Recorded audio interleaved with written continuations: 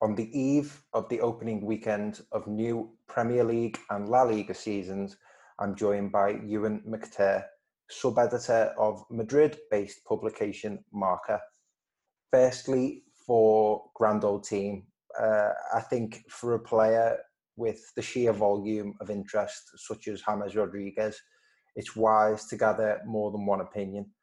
So, Euan, thanks very much for joining me. I'm sure you're a very busy man.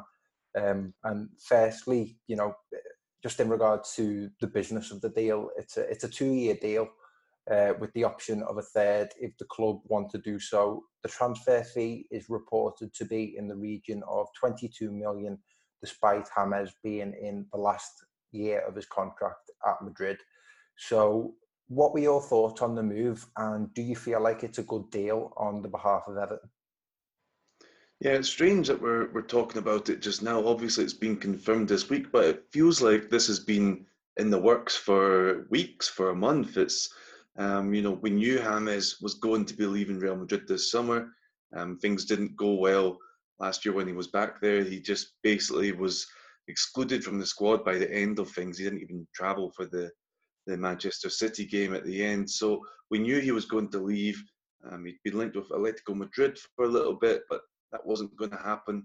And yeah, Everton was always just there in the background, wasn't it, as an option because of the Ancelotti link, but also just for other reasons as well, I think. I think a move to the Premier League interested him when he was looking at clubs in the Premier League where he might have a role where he might fit in. Everton made sense. And now this week it's finally been confirmed. But it's something that we've all kind of been getting our heads around for a few weeks already now, isn't it?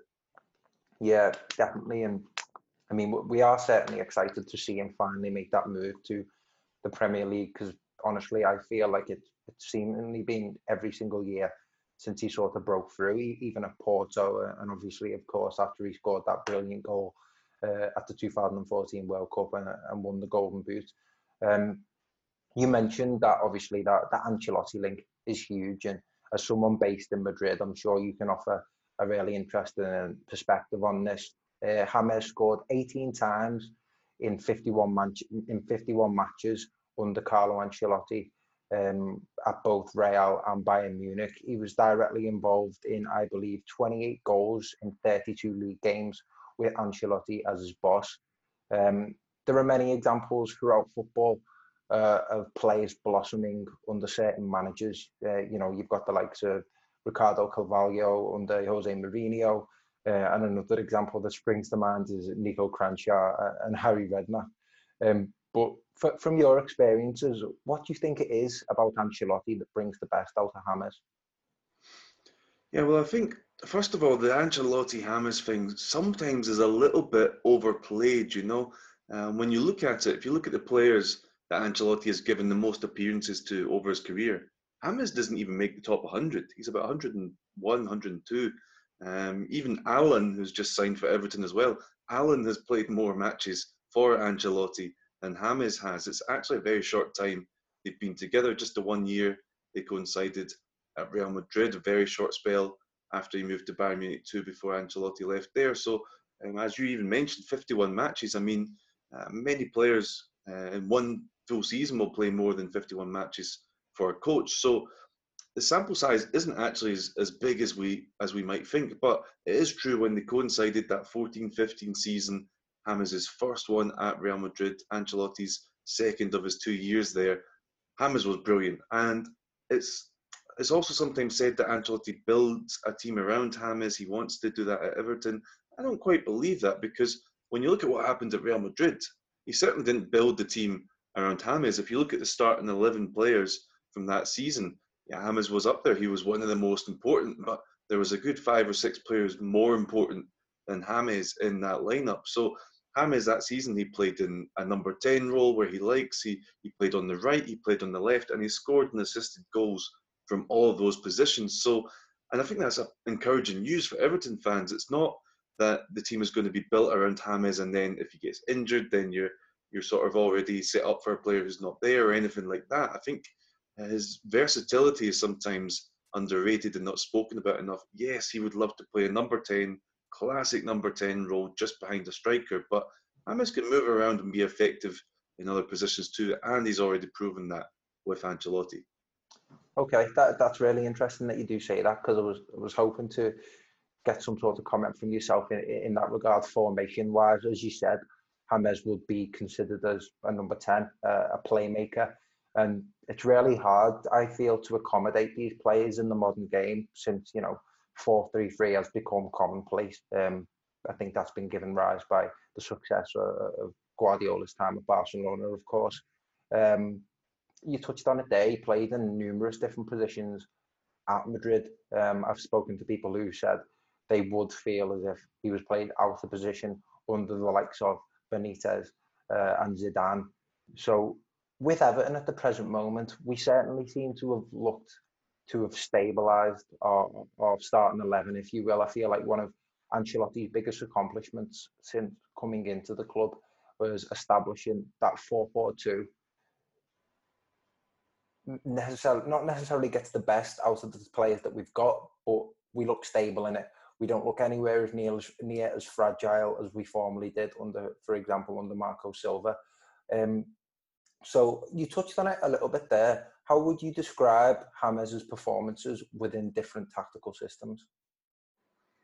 Yeah, well, yeah, so we sort of touched on it, that his preferred position is at number 10 role, because the thing I think that is the best quality about James is those little touches, those little passes that set up the guys in front of him. He can get the ball and be crowded around and somehow find a way to move on to the next line in the team. And the easiest place, the most effective place to do that is, just around the half circle outside the penalty area. He's so effective round about there, even with crowded defences. And some of his best games for Real Madrid came against teams that went to the Bernabeu and put 5 players, 6 players, 7 players all in the box to try and just get away with maybe a sneaky draw, or maybe just come out not embarrassed. And those were the games where James was maybe the most useful, because you needed someone to pick those locks, and he could do that. And yeah, like I've said, if you're central, close to the goal, then you can be more effective doing that than if you're on one of the wings. But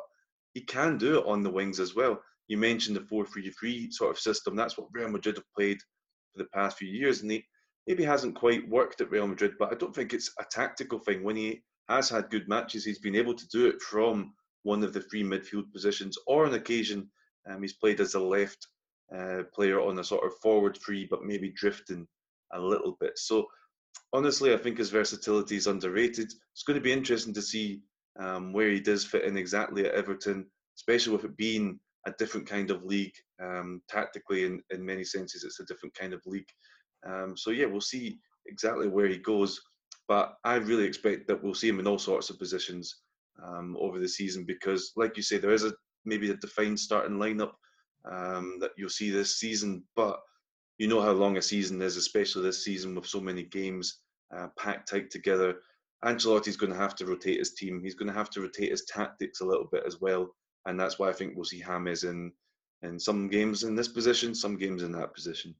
Yeah, definitely. And with signings such as Alan, as you said, and Decore coming in from Watford, I agree with that. I certainly do think there's going to be a degree of trial and error in regards to what formation fits the team best.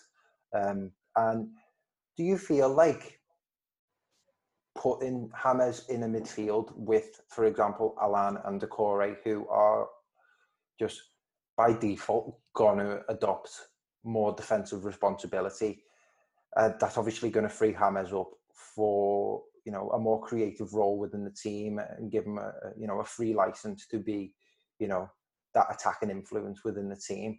Do you feel like, again, that's something that's going to see James flourish? Yeah, absolutely. And I suppose we've talked about the versatility of James, but he is not a defender, by any stretch of the imagination. Even when he's playing in midfield positions, he's not the kind of midfielder that likes to track back, that likes to get back, and that's fair enough. That you can usually work. You need players like that whose job is at the other end of the pitch, and if they do that job, then everything's okay. If you have a couple of guys in behind, and yeah, maybe sometimes with the 4-3-3, when he has played in that midfield three, sometimes he is expected to drop back and help, and maybe that's where he hasn't impressed Zidane in that sense, because he's a coach who likes to have Modric and Kroos in those positions, who can create, are some of the best passers as well in world football. But Kroos and Modric both always tracking back when they have to. James isn't quite like that. But like you say, if Everton have the foundation behind him that allows him to worry less about these kind of things, then it's perfect. He can go and do his thing at one end, and let the others take care of the dirty work behind them, and it could work pretty well. You'd really like to think so, and I personally feel this could be Everton's answer. I think we've been longing for a creative midfielder since Mikel Arteta left to go to Arsenal all those many years ago. Obviously, Ross Barkley been in and since moved on to Chelsea, but still, I don't feel like he ticked everybody's boxes in that sense of being, a true number 10. As you touched on it there, the Premier League is different.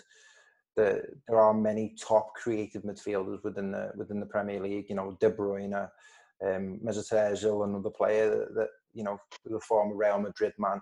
You've got Hakim Ziyech coming in to Chelsea there, and the likes of Bruno Fernandes.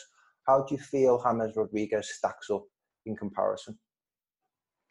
Yeah, it's a good question, because depends what James Rodriguez. If it's a James Rodriguez of the last couple of years, then he's some way away from that. But when he was at his peak, 2014, obviously had that brilliant World Cup, had that great year with Real Madrid. That James Rodriguez could go toe to toe with any of them, I think. Again, the game's evolved a little bit since then, but this is the thing. The Premier League is involved as well, hasn't it? You talk about these players now. When we talk about the best players of the Premier League, we're talking about some of the names you just mentioned. We're not talking about players like Keane or Vieira anymore, are we? The Premier League has evolved. You've got a lot of foreign coaches have come in with interesting tactical ideas. You've got a lot of more and more technical players are being brought in, and maybe it isn't quite as physical as it was 10 years ago. And maybe now that's where some of these attacking talents really can thrive and dominate the entire league, and James fits that perfectly. It depends, like I said, what version of James we get. But think about this. This is the first time since 2014 that he's at a brand new club, starting a brand new adventure, in the sense of when he went to Bayern Munich, he was there on loan.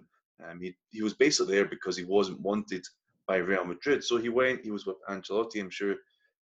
He was motivated to a decent extent, but Ancelotti soon left, and James knew he was only there on loan. This time, he's signed a permanent deal. He's there. He knows he's going to be there for the near future. So maybe we'll get the James of 2014, who's super motivated, who's ready to start something new. And you even just see it, some of the sort of just the bits that are coming out in the press, some of the interviews, some of the features featuring James over the past few days since the announcement. He seems excited. He seems happy. He seems ready for this. And yeah, I think we'll see at least the 2014 James in terms of motivation. And yeah, he's still got that talent there. So maybe we can see the James of 2014-15. You'd certainly like to think so, because no doubt this is a player that is, in a technical sense, seriously gifted. And to finish on James, just for the Evertonians out there, of course, and I think one of the great pluses to come from this is that, obviously, I don't mind saying this, but Everton have been hugely punching beneath their weight these last few years. I mean, we haven't qualified for European football in a while, and a name such as Everton Football Club, in my opinion, should be qualifying for European football. Hopefully, this sort of recruitment goes a long way to making up that ground. But for the Evertonians out there, could you just let them know, what are the best aspects in James Rodriguez's game, and what player are Everton getting? Yeah, well, like I've been saying, they're getting a player who just a few years ago was one of the very best in the world, one of the best at a World Cup. So you're getting a player who has all the technical quality you could ever hope for. It's there. He's still only 29. He's still got all that technical quality in his boots. But you're getting a player who's had a tough few years, who's lost motivation a little bit, like I've said before as well. Towards the end of the season last year at Real Madrid, he basically checked out. He literally said to Zidane he didn't want to be included in the last few squads of the season because he knew he wasn't going to play, and so Zidane didn't pick him. He didn't even travel to the last few games. So you're getting a player who's come through a bit of a difficult time, but has the talent there. And if you can just get the motivation, and that goes back to what I'm saying about 2014, this is the first time in 6 years that he's starting a brand new adventure. Maybe you do get a motivated player, and then you're also getting a marketing, gold mine really with Hammers as well. And we want to focus on what's going on in the football pitch, but it is something important. We all kind of know by now that the sort of myth of popular player pays off his transfer fee and shirt sales, that's not true. But there are some players on a certain level that can make an impact in the business side of the club, and James is one of them. If you look at his social media reach, after Messi, Cristiano Ronaldo, and Neymar, next up's James. He is so popular in Colombia, in South America. We've even seen it this week with the announcements lighting up that big tower in Bogota, Times Square as well. There was a James advert. This is a player that can really reach around the world, and it doesn't necessarily lead to greater shirt sales, leading to greater income, but in the long term, it can have an effect. Next time Everton sit at the negotiating table with sponsors, with kit suppliers, the fact you've got Hammers, you can ask for that little bit more. So it goes back to what you're saying. Everton, maybe it's been a few difficult years. Everton, were traditionally one of the top six clubs. Now the top six doesn't include Everton, and maybe they're in danger of the top eight, not even including Everton, if they have another couple of bad seasons. But with a player like this, if you can do it on the pitch and bring some sort of attention off the pitch too, then Everton can really push on and start to break that top eight, top seven, top six again.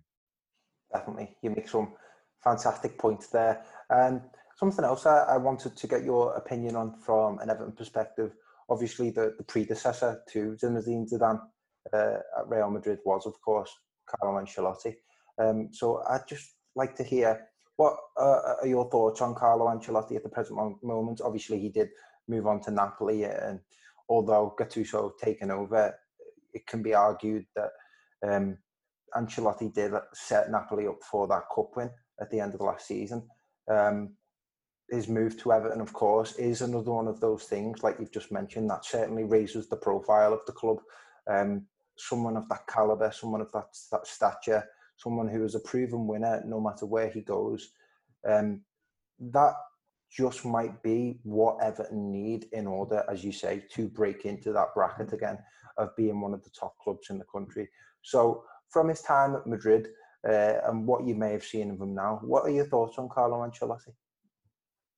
Yeah, I really like him. I think there's few people in football who don't like Carlo Ancelotti because he's a nice guy. He's a friendly guy. He's a lot of fun as well, and I think that's what he brings to a club. Is he's a manager. He's a motivator.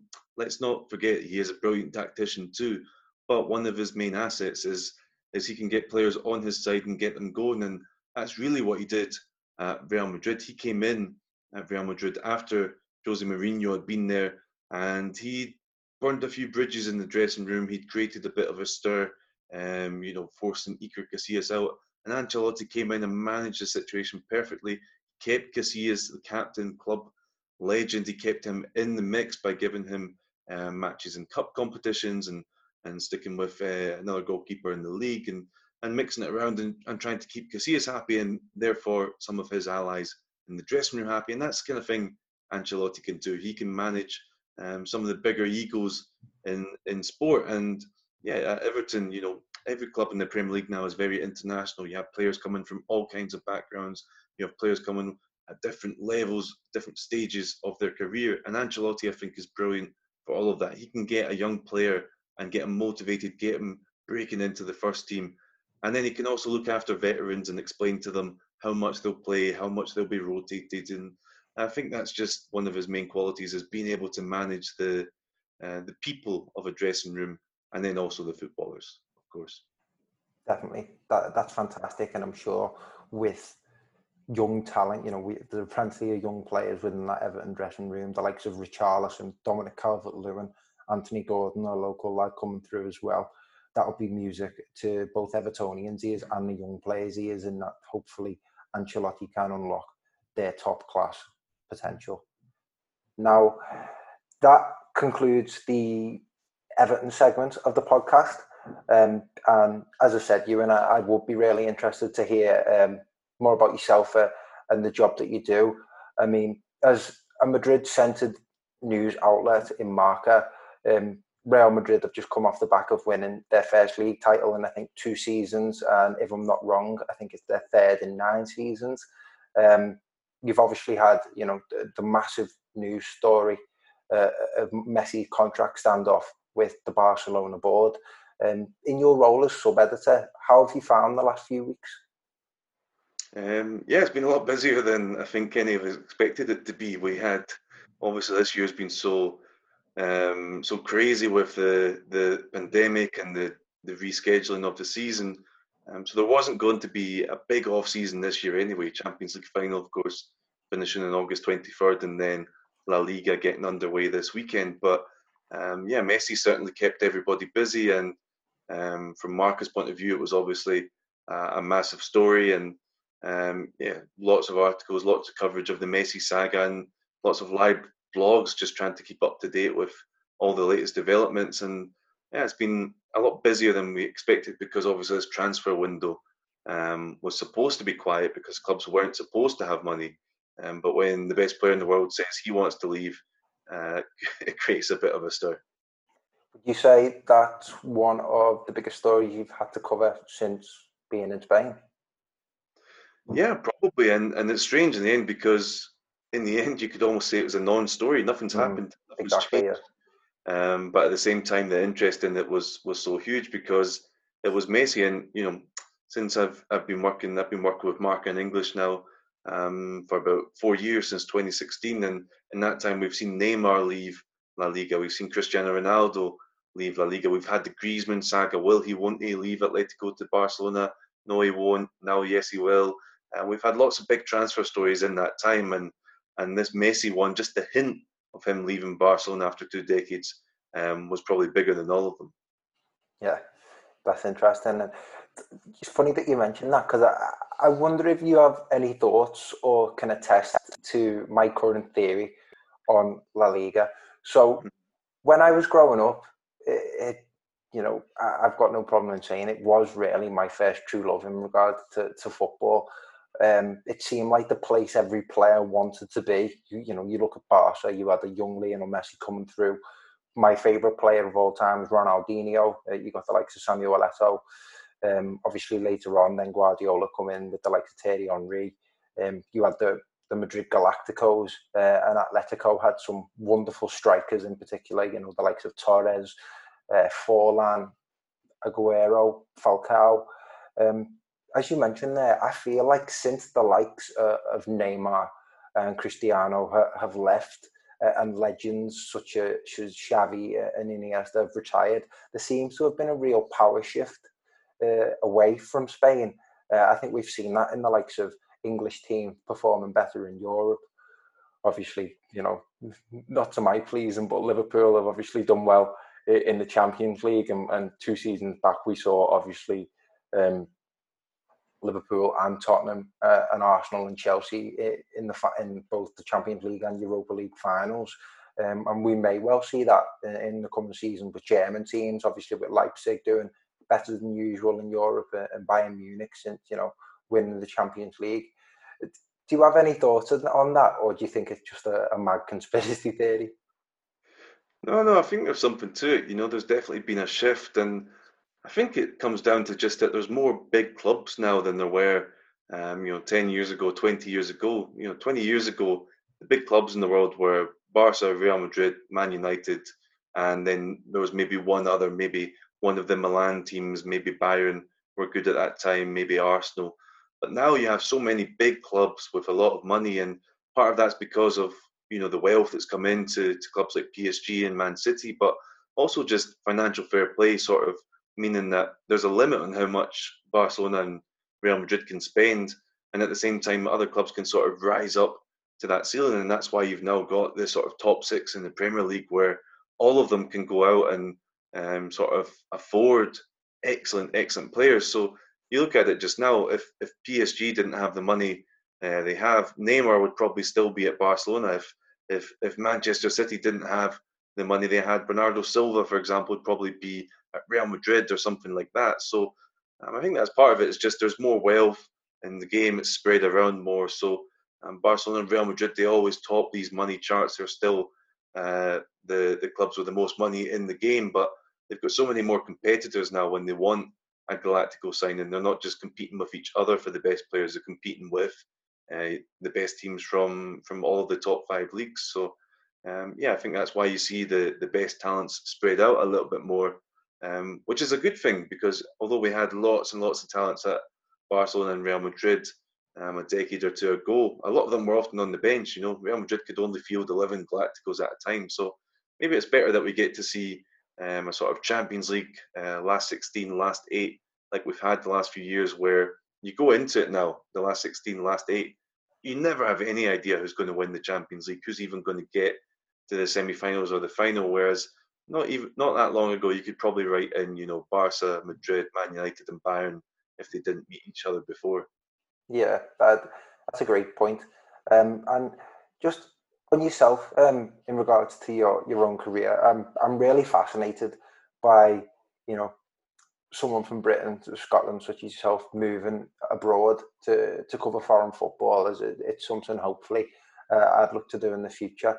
I'm just wondering how did that move come about, and just if you could walk us through it, if you wouldn't mind.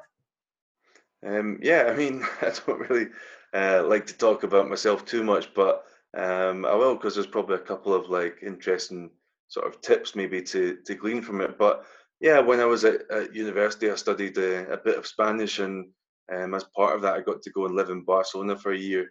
I was working in an office there, and I just loved it. Different kind of pace of life, different kind of life, different people, and yeah, always wanted to move back, and managed to come back, and thought this time let's try out Madrid. Makes more sense for covering football. It's more central. There's 2 massive teams in the city instead of one. So that's kind of how I ended up in Madrid. And then yeah, once you're here on the ground, it's always so much easier to cover the game, to cover what's going on, because you're in the day to day sort of news cycle. You're in the day to day talking to people, getting a sense of what's going on, and yeah, it's certainly a good experience. A little bit different just now with the pandemic and everything that's going on, but yeah, when you're there and you can go around the grounds and sort of get a feel for what's going on, you can always, I think, provide a bit more value. And yeah, it's good to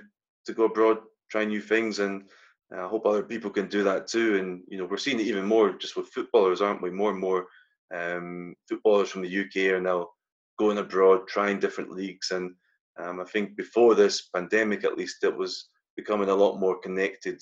This world we live in, so it's always a good thing, I think.